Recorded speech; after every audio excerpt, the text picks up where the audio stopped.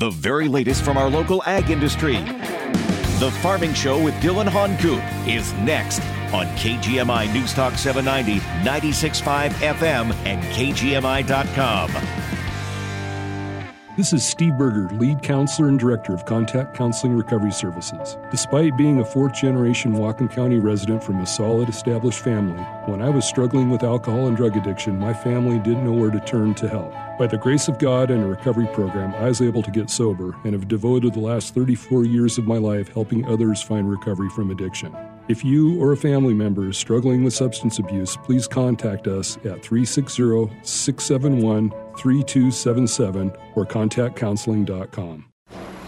It keeps your workers warm. It keeps your heavy equipment running. It keeps your customers happy. Propane.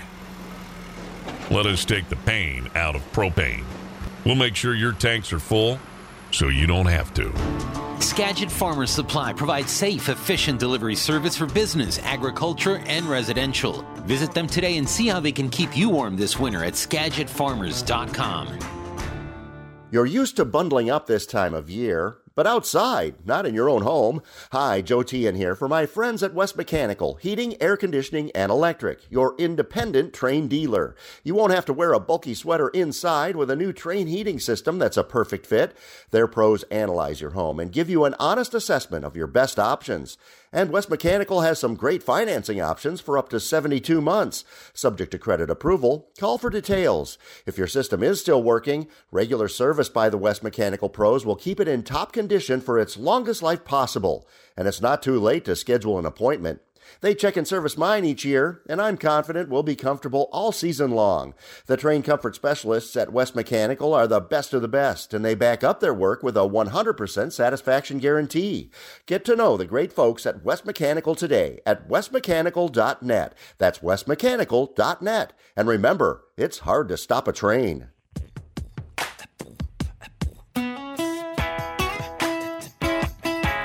So what do people in the world of Instagram and other social media, for that matter, what do they know about farming?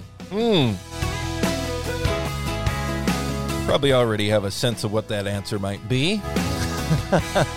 But an interesting case study unfolding, really as we speak, on Instagram, with a particular situation relating to a controversial, difficult issue here in Washington State and in farming right now.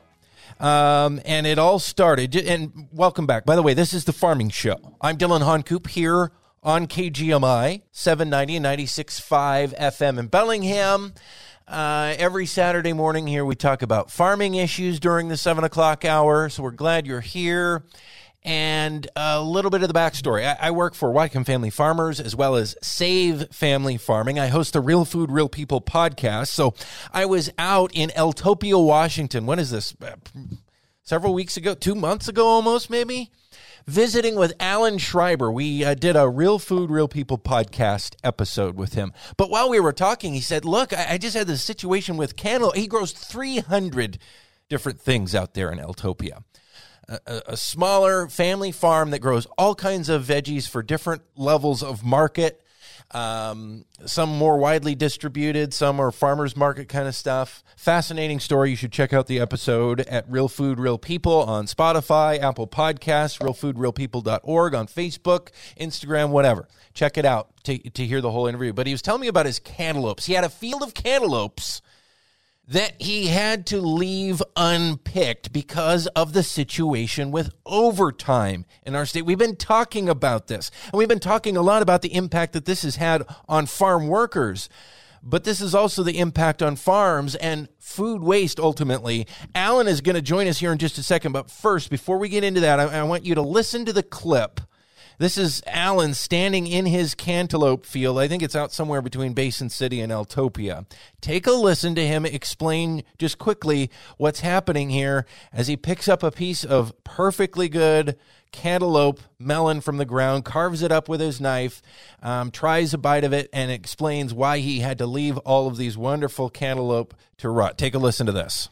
Okay, so why is this field sitting here like this? This portion of the field didn't get completely picked. And we didn't have enough farm workers because we're short on farm labor. And when things got busy, it forced us into having to pay overtime, so people working over 55 hours. All my workers want to work at least 60 hours, but I can't afford to pay overtime. So what happened was the labor costs jumped up by 50% when I had to pay overtime. And so we grow a number of crops, and this is the lowest value crop that we had. And so we had to stop picking this one and we can only afford to pick the ones that were of the highest value. And so I estimate we left 3,000 boxes in here, so that's maybe $57,000 worth of cantaloupe. That was perfectly good to eat, but we had to leave it. Talk about food waste. It's too bad. I mean, you worked hard to grow this field. Well, I have all my input costs into this, and I had to walk away from it because I couldn't afford to pick it because we didn't have enough workers and we can't afford overtime. Okay, so there it was. That's me, armed only with my cell phone, out in a cantaloupe field in Eltopia, Washington, with Alan Schreiber, who joins us on the phone right now. And by the way, for folks who don't know about Alan, you can check out his full story at the Real Food, Real People podcast. He grows all kinds of veggies, 300 different things near Eltopia, Washington, as well as leads the State Blueberry Commission. He's involved in Asparagus Commission. He has his own research firm, has a huge background in a lot of things. Too much to list here. Alan, welcome to the program this morning. It's fascinating to see, and I don't know if you've looked at the comments, as I've shared this video clip that I just played here on the show. And if people want to see it, it's on Save Family Farming on Instagram, on Facebook, on Twitter. It's fascinating to see how people are reacting to this. They just can't compute how you had to make this decision. Explain for people. You've thought this through. It's not like you didn't consider any of the options. Am I right? Yes. We're picking, at that time, we were picking, 20 different items of produce. We're getting so many dollars a box. It just so happens that cantaloupe was at $19 a box, and everything else was up in the 20s. And so roughly somewhere between a third to a half of my labor costs, a third to half of my production cost is labor. When all of a sudden my biggest cost doubles, it basically wipes out the profit margin. So and now some people, just to put a finer point on that real quick, some people have said, well, overtime doesn't double his labor costs. It's only for any hours over this year, 55 hours. Next year, of course, it's 48. The year after that, it's 40. They're saying, well, that doesn't double your labor costs. But if you end up in the situation like you did this time, where the entire field would have to be picked on overtime hours, it absolutely does increase the labor cost by 50%. Okay, so if you look at so they're right. That is correct up into a point. So if you work, basically what happens is if you work on our hours, and by the way, our farm workers set the hours. We don't tell them what time to show up. They pick their time. We just tell them how many hours they can work. And so basically what happens, they start working, maybe at 6 o'clock on Monday morning. But by the time they hit 55 hours, sometime on Saturday, we normally would work a full day on Saturday, but we quit early. It is that time, like on Saturday afternoon, there's going to be 5 or 6 hours that we go into overtime. And so there's a portion of the week that we get forced into overtime. And so we don't have enough workers, and we can't afford that overtime. So there's 5 or 6 hours in a week that we don't work that we could have worked previously. And so I have to pick and choose what I can afford to pick. And you leave the lowest value crop in the field. And in that case, it's cantaloupe. And it's 3,000. To think about this, it's 3,000 boxes and they're 35 pounds. So it's a little over 100,000. Is my math right? Anyway, we'll figure it out. But 3,000 times 35 pounds is how many pounds are left in the field. Well, and a lot of people, I mean, regardless of the numbers, it's incredible to me, this phenomenon on social media. And by the way, this is the Farming Show. I'm Dylan Honcoop with Save Family Farming, talking with Alan Schreiber right now. He is a fruit and vegetable farmer out in Eltopia, Washington, among many other hats that he also wears. It's fascinating to me. People, these armchair quarterbacks on social media start commenting.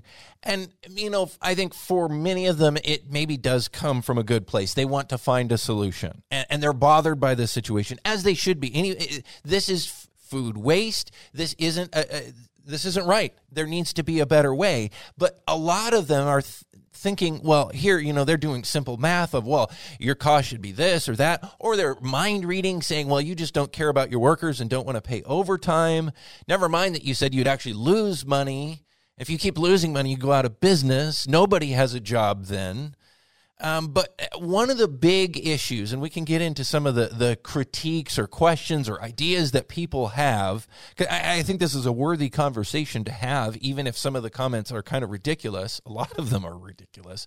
But Alan, first, one of the big things is, well, you should allow gleaners into the field, or people, advertise it to the general public to have them come out and harvest this. And either you can make money from them or you can donate it to them, so at least it's not wasted, or gleaners can give it to the homeless or whatever. Respond to that. This is a big part of farming that most people do not understand right now, all of the layers of challenges to ever even doing something like that.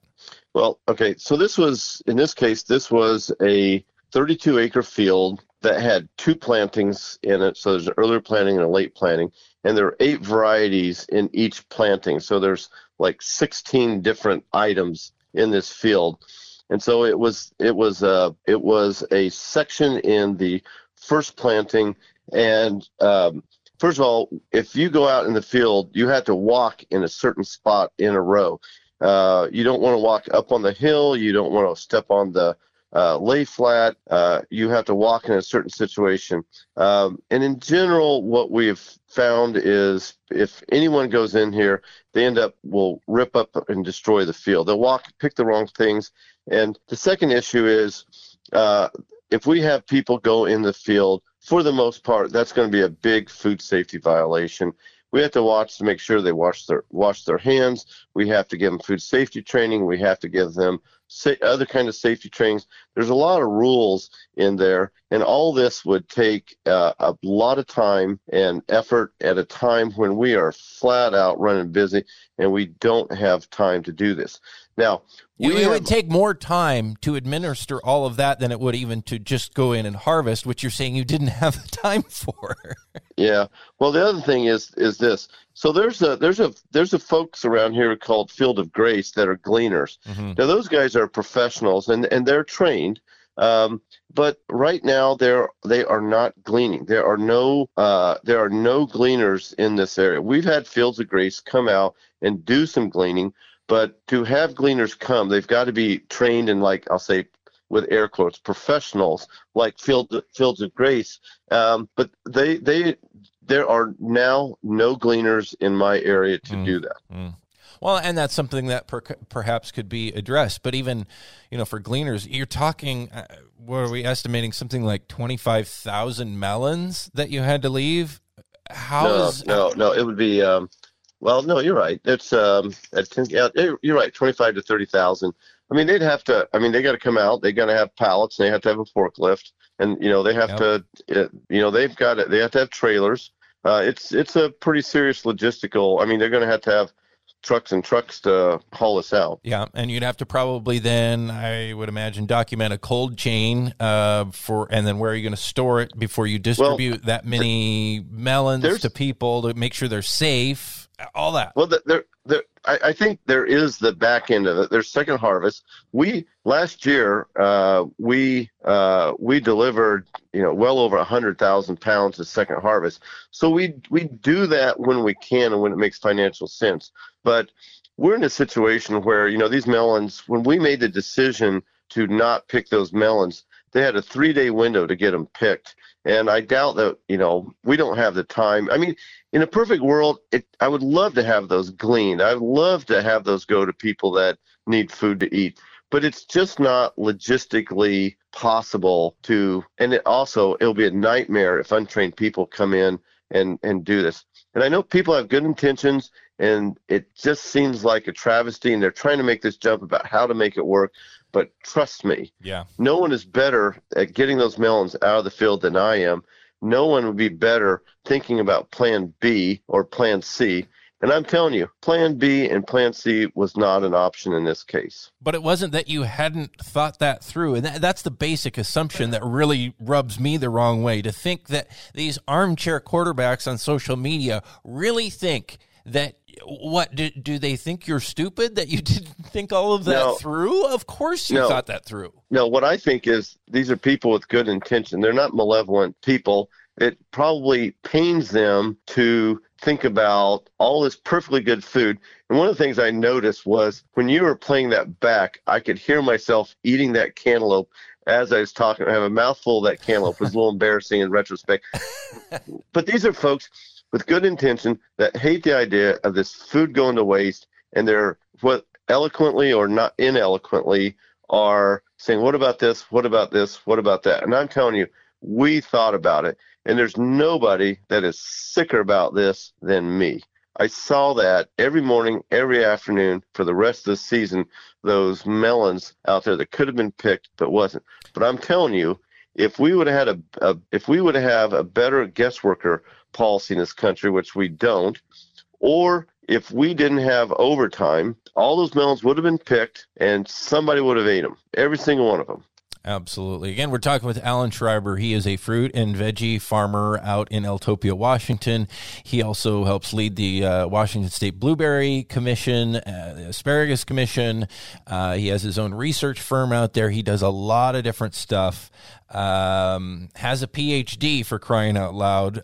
This is no slouch that we're dealing with here, that we're talking about. In this video that we share, and by the way, if you want to see what we're talking about, we shared this video. It's been a couple of weeks now, and this video just keeps growing. People keep commenting. Even, this morning, we're over 50,000 plays. The last time I checked, I don't have the numbers in front of me right now, so I don't even know this morning how many hundreds of comments.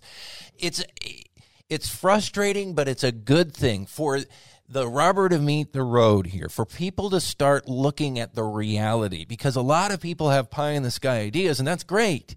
But the reality is so much more complicated, and this story, and you sharing that from your farm, standing in that field, has created a moment here where people can actually grapple with the reality a little bit and realize that the solutions aren't maybe as easy as they think, which I think we've got to get to, is to get beyond the soundbite social media comment culture that just thinks, oh, this is easy. Those farmers should just do this or do that. Okay, there's more to it. One thing that you didn't mention, or that we didn't talk about, even with the idea of people coming out, whether it's gleaners, whether it's pickers, or whoever, the public coming out to the field. Another issue is liability, too. A lot of people don't think about the liability element. If someone were to get hurt or anything like that, if you're not set up for agritourism, which is a whole expensive investment unto itself, there's that whole issue. The list goes on. Well, I'll tell you that my umbrella insurance policy is not set up for being a U-pick. Yeah. And how expensive would that policy be if you did? It would be probably more expensive than anything you would make off of that fruit in a situation like this, potentially, unless you were to entirely change your operation to focus on agritourism, which is a different game. So, and if you were sued, even if you were in the right, even if you prevailed in court, you would still probably lose money having to defend yourself, plus the possible bad press, plus the loss of reputation, the damaged reputation unfairly, and that could lose customers. I mean, people need to think about all the things that could happen and the risks that just don't make that worth it. Another thing that I want to throw at you, though, Alan, is some people are saying, this guy's just looking for a write-off. He wasn't able to get as much as he wanted. He didn't want to pay his workers that much. So instead of doing what they say is quote unquote the right thing, he just is going to take a write-off here. Respond to that. There's no way I can write that off. That is just a pure loss for me. I mean, whoever says that, it's a silly. It's not a write-off. It is purely an economic loss for me. And how would you write it off? I mean, if I recall, you're talking to me about your farm operation. It's like you don't know in the thick of it whether you're even going to make or lose money in a given year. I mean, I remember that growing up. It was the same way on my dad's berry farm. It's like, we don't know this year. And sadly, it was too many years. We don't know this year if there's going to be a profit or a loss at the end of the year. If you have a loss or even if you break even, you can't write anything off, even if it was possible, because there's nothing to write off. That's true. I mean, that field is, that field's gone. It's not, we've taken it out at this point, but, we're still, we don't yet know if we're going to be in the black or in the red this year. And this is not something that is a write-off. On the bottom line here, again, back to where we started, talking with Alan Schreiber, a fruit and vegetable farmer, grows over 300 different things out near Eltopia, Washington, and I featured him on the Real Food, Real People podcast. Following up on this video, this social media post on Instagram and Facebook that everyone's commenting on has kind of sort of gone viral. The bottom line is we were talking about overtime and the issue that our state's new overtime laws don't allow any flexibility for seasonality. And even though you probably don't have any work for folks for months in the winter and they want to make as much money as they can when you do have work for them in the summer, the new restrictions say, well, you can only do so much and then your costs go up by 50%. It doesn't help the workers because they aren't able to make as much money as they can, as they want to when the work is there. And it puts you in a position like this where you have to make hard decisions on what you keep. And this is what needs to change and what's been so tone deaf in Olympia. I will tell you, the phone call that I made before this one was to a labor contractor because in order to be viable, I'm going to have to reduce the hours of my workers next year because, look, when we have to go into time and a half, I'm not getting paid more for that fruit. I mean, the single biggest cost I have is labor by far. It's often as much as all my other costs combined. And when that goes up by 50%, all of a sudden at the end of the week, the amount I get paid for that produce stays the same. And so we're being forced to reduce the hours, which means reduce the income of our workers. And for the first time, the call just before you, this is a coincidence, was to a labor contractor to see if I can bring in some more workers so I can keep my average hours per worker to 48 hours. Before time and a half came, they got 60. Last year we tried to hold it to 55. Now we got to push it back to 48. Nobody is happy with this. Our farm workers aren't happy with it. I'm not happy with it. And now I'm having to bring in some temporary labor to cover that additional time. It's crazy. Alan, we're out of time. Thank you so much for what you do. Thank you for being willing to share this story and show the world kind of that there's a lot more to a situation like this than initially meets the eye. We really appreciate it. Best of luck to you and stay in touch. All right. Thank you. 62,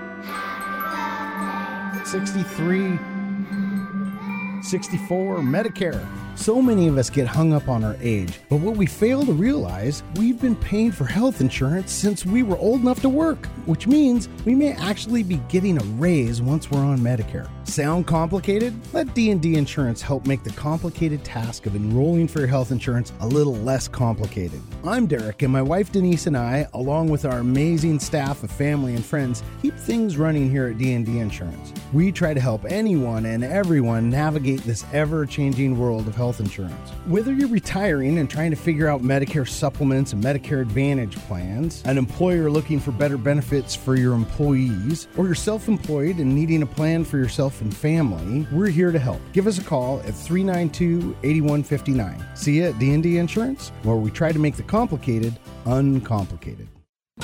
Now you can mow, dig, grade, haul, and more with the perfect solution for your property, a Branson tractor. Save your back and your wallet with one of our compact but powerful tractors here at Farmers Equipment Company. Stop by and choose from our full line of Bransons to take on your toughest tasks. With tractors from 19 to 55 horsepower, we have a Branson compact or utility tractor that is perfect for you. Want to use a rotary cutter to tame that tall brush on your property? You can do that. What about snagging a scoop from that pile of gravel to maintain your driveway free of potholes? You can do that too. Branson's 6-year warranty, along with our factory-trained technicians, will make sure your new tractor is always running great. Get the tractor you want and the peace of mind you need at Farmers Equipment Company. To learn more, visit us online at farmersequip.com or stop by our locations in Linden or Burlington today. Farmers Equipment Company, serving the Pacific Northwest for over 86 years. There's a lot going on right now, and broadcasters are on the ground covering all of it, bringing you the weather,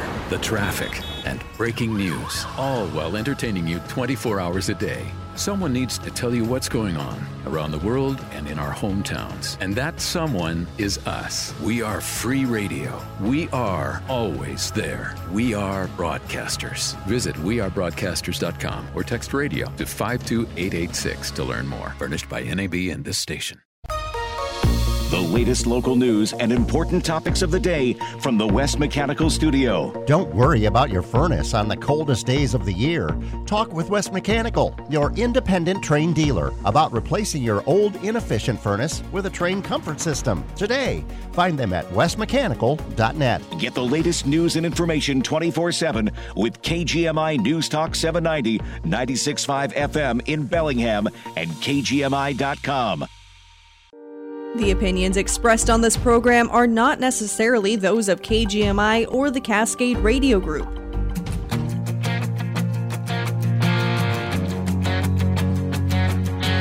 Will Olympia do the right thing for farm workers?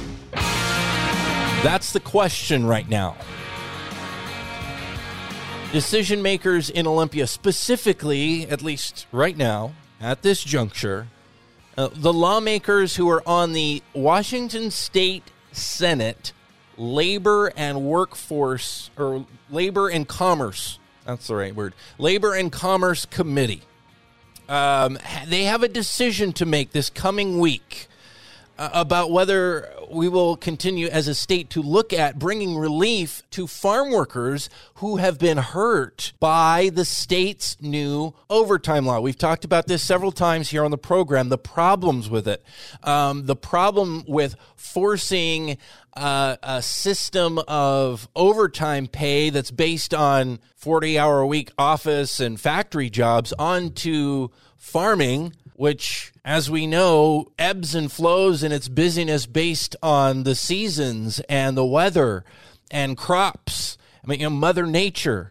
And there are busy times and slow times. It doesn't fit. This 40-hour-a-week thing doesn't fit with that lifestyle or the needs of farm labor to get harvests in. The upshot has been that farm workers, because farms just, they aren't able to pay that much more for their labor, and the advocates of this all along have tried to say, oh, farmers just need to step up and pay.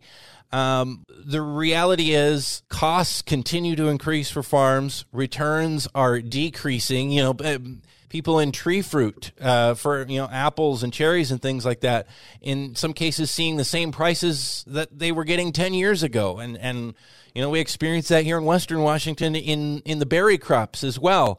It's not that there's a huge pot of money there to just suddenly pay a huge percentage more for work. So the reality is farms have to manage this by saying, okay, you only get so many hours. And that has led to workers not getting the kind of work and the kind of paychecks that they want. Joining me right now with WAFLA, a labor organization here in the state, is Enrique Gastelum. We've had him on the program here recently talking about federal changes to the H-2A guest worker program. But Enrique, You grew up in this world. Your family was farm workers, right? You know this world. Yes. Yeah. Good morning, Dylan. Yeah, my family grew up out in Sunnyside, Washington.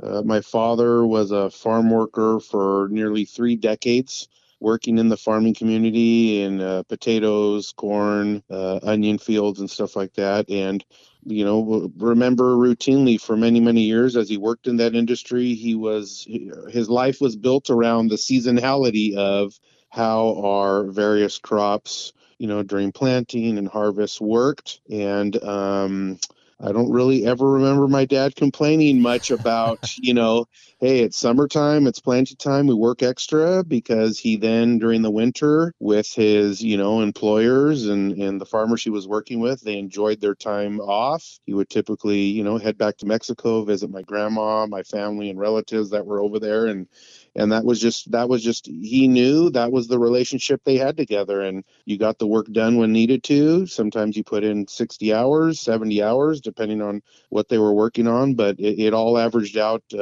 as the year went along. And, when overtime was getting passed interstate and I really started thinking about the impacts, I tried to put myself in my father's shoes. And while he spent, 3 decades working for this farming company that took care of him very well for many, many years, and when he was stricken with Alzheimer's, took care of his health care until he passed away, and a pension.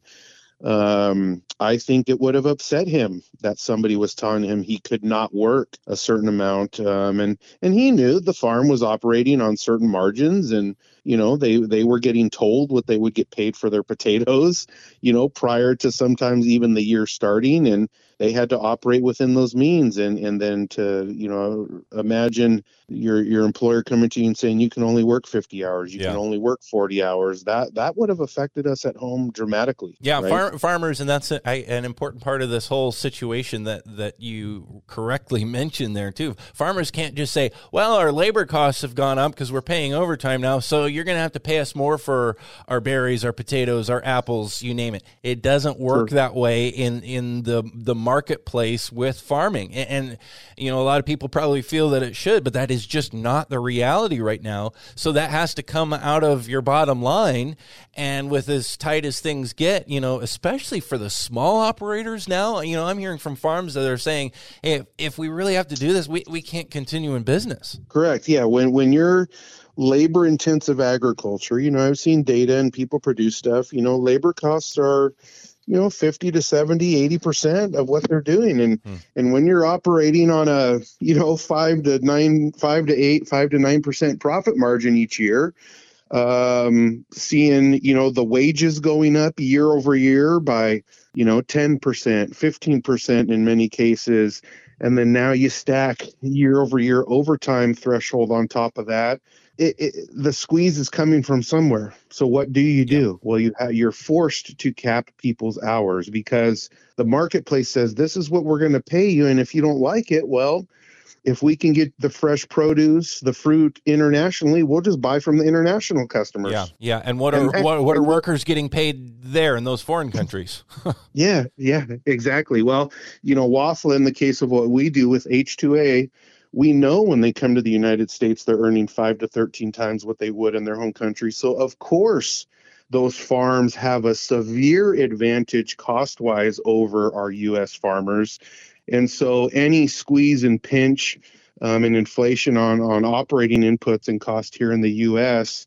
places a dramatic, puts them behind, gives them a major disadvantage to the international produce that's coming in. And, in 2022, I believe, we kind of hit our tipping point now where more certain commodities, we had more fresh fruits and vegetables coming in than produced here in the U.S. And it's sad, right? Yeah. And I think here in Washington, if we don't do something to balance out this rapidly decreasing threshold of ag overtime, it's going to keep hurting the most, the people we say we're trying to help, our workers, and inherently it's going to continue hurting our farmers. This is an issue I've been hearing for the last year. Workers and employers in labor-intensive ag are all of the same mindset. They do not like this. It is not a balanced approach. They feel they were forced to deal with this because of a few people's mindsets as to they thought they know better. And unfortunately, seasonal ag is not like year-round fixed employment that some people are used to. Enrique Gastelum is our guest right now here on the Farming Show on KGMI. I'm Dylan Honcoop. Now, okay, so what you're explaining here is, bottom line, if you care about local food and producing food here domestically and in Washington State, if you care about family farms and smaller farms and all of that, you need to care about this issue. But also, if you care about workers, you need to care about this issue. And I think this is the hang-up where a lot of people have a hard time understanding, and I don't blame them because it's complicated and it feels counterintuitive. How is overtime hurting workers? It was supposed to be helping workers. But again, as you explain, hours are being cut just because farms have to manage their costs to stay in business, not because they're, as some have claimed, trying to get rich off the back of workers that they're exploiting, which is awful, nasty language that isn't true. But that's the reality here. If you care about, and it's been a good thing, I think, on the whole, that more and more people are caring about how are farm workers being treated? How are the people who grow our food being treated? Are they being treated fairly? Do they have a safe and equitable workplace? That's all good. So if you care about that, you need to care about this issue and about listening to what those actual workers have to say about how they feel about this particular issue. Now, the state, I guess it's starting in the state Senate. Both sides of the legislature in Olympia are looking at something on this. Explain what's going on in Olympia right now. Yeah. So the bill language that has been dropped and will be discussed in the Senate committee this next week on February the 9th is a topic that was originally introduced when the first ag overtime bill was passed in our state in 2021, and it had a provision talking about a seasonality exemption. So it said, okay, well, at least as one idea or option to alleviate some of the pressure of the increasing labor costs and hopefully workers still being able to take home some money, let's let an employer predetermine a 12-week production window, a short season, where instead of overtime, say, like in 2023, being paid at 48 hours, it would not kick in until 50 hours. So it would offer some relief. I would beg to argue, I believe it needs to be higher, likely 55 or 60, but the current draft language that is going to be looked at and discussed is at 50. So that's the concept behind it. Is an employer would notify a worker some predetermined time out, maybe say 30 days or whatnot. Hey, during this 4-week window or 8-week window or 12-week window, we're gonna pay overtime at 50 hours, and the workers would obviously agree if that's what they want to be employed at and get paid during that time, and then the employer would be on the hook for that. And then once that seasonal window is done, then you go back to whatever the state mandated ag overtime threshold would be. This is the Farming Show on KGMI. I'm Dylan Honcoop, talking with Enrique Gastelum with WAFLA labor organization here in Washington State, also in Oregon as well. So what you're saying is this measure would allow workers during busy season to make more money, get more hours that are available at that busy time. That's correct. Yeah, and still allow them to at least still realize some of the hours that they've been accustomed to, or at least first let the employer decide, is it still financially feasible? We may still, if this goes somewhere, have some farmers determine it's not, but a farmer says, yeah, I can still cover it. And then, they operate, and then the worker would still, they get to work those extra hours that the farmer's making available for them. I agree with you about this bill. I think this is something that needs to be supported. This is something that needs to happen. I also would like to see more, because I know when I was working on the farm, I wanted to get as many hours as I possibly could. And I Right. knew that, well, at that point, there was no time and a half, but I know if there would have been, well, I've experienced this even outside of the farming world. I mean, let's be honest. You look at big corporations. I used to work for a corporation that will remain nameless in this conversation. Yes. But the reality is, when these thresholds are set, what happens? Your hours get reduced. I remember it was the same thing with insurance requirements. I was working part-time, but I was getting quite a few hours. And then the insurance requirements were, well, you had to provide insurance for workers if they're working more than 30 hours a week. Well, then guess what? My hours got cut to 25 hours a week. Because of the cost tied to that benefit. Right, exactly. Rather than helping me, it ended up hurting me more, and I still had to buy my own insurance, and I had even less money to do it. So this happens time and again. And you can say whether it's right or wrong on the part of the employer. The reality is farmers are squeezed so tightly economically already that presents that challenge. And, back again, as a worker, I just wanted to get as many as possible. I wanted to get 60 hours a week if I could. And especially when I was working on the farm during harvest time, because we were all part of a team, and it was a family farm, and it was my family and the other workers, and we all wanted to get the job done, get the fruit in, and because we knew that soon harvest would be over and we'd go on vacation or go back to school or travel, or, if we're year-round employees, would go back to a slower schedule. Right, and this isn't just impacting our domestic workers. We've known for at least a decade we have a serious labor supply shortage, so we've supplemented that with H-2A workers. So imagine a worker that's come on a contract for 5 or 6 months, and they have traveled thousands of miles away from their family, friends, communities to come and earn money. And they're being told, yeah, sorry, you're only going to be able to work 48 hours this week. And so now they're just sitting in their housing, bored, wanting and demanding to work, but the employer's like, look, I can't afford that, the overtime premium that it would be for you to work the extra 5 hours or 10 hours. And so now we're even getting some frustration being voiced by many of our H-2A workers have grown accustomed to. I mean, this is their time to earn their money for their livelihood, to take back home and help them and their family survive for an entire year. Yeah. And they're not here to waste their time. They are coming to work. Well, and really, if you think about it, again, people across the economy will do things like that.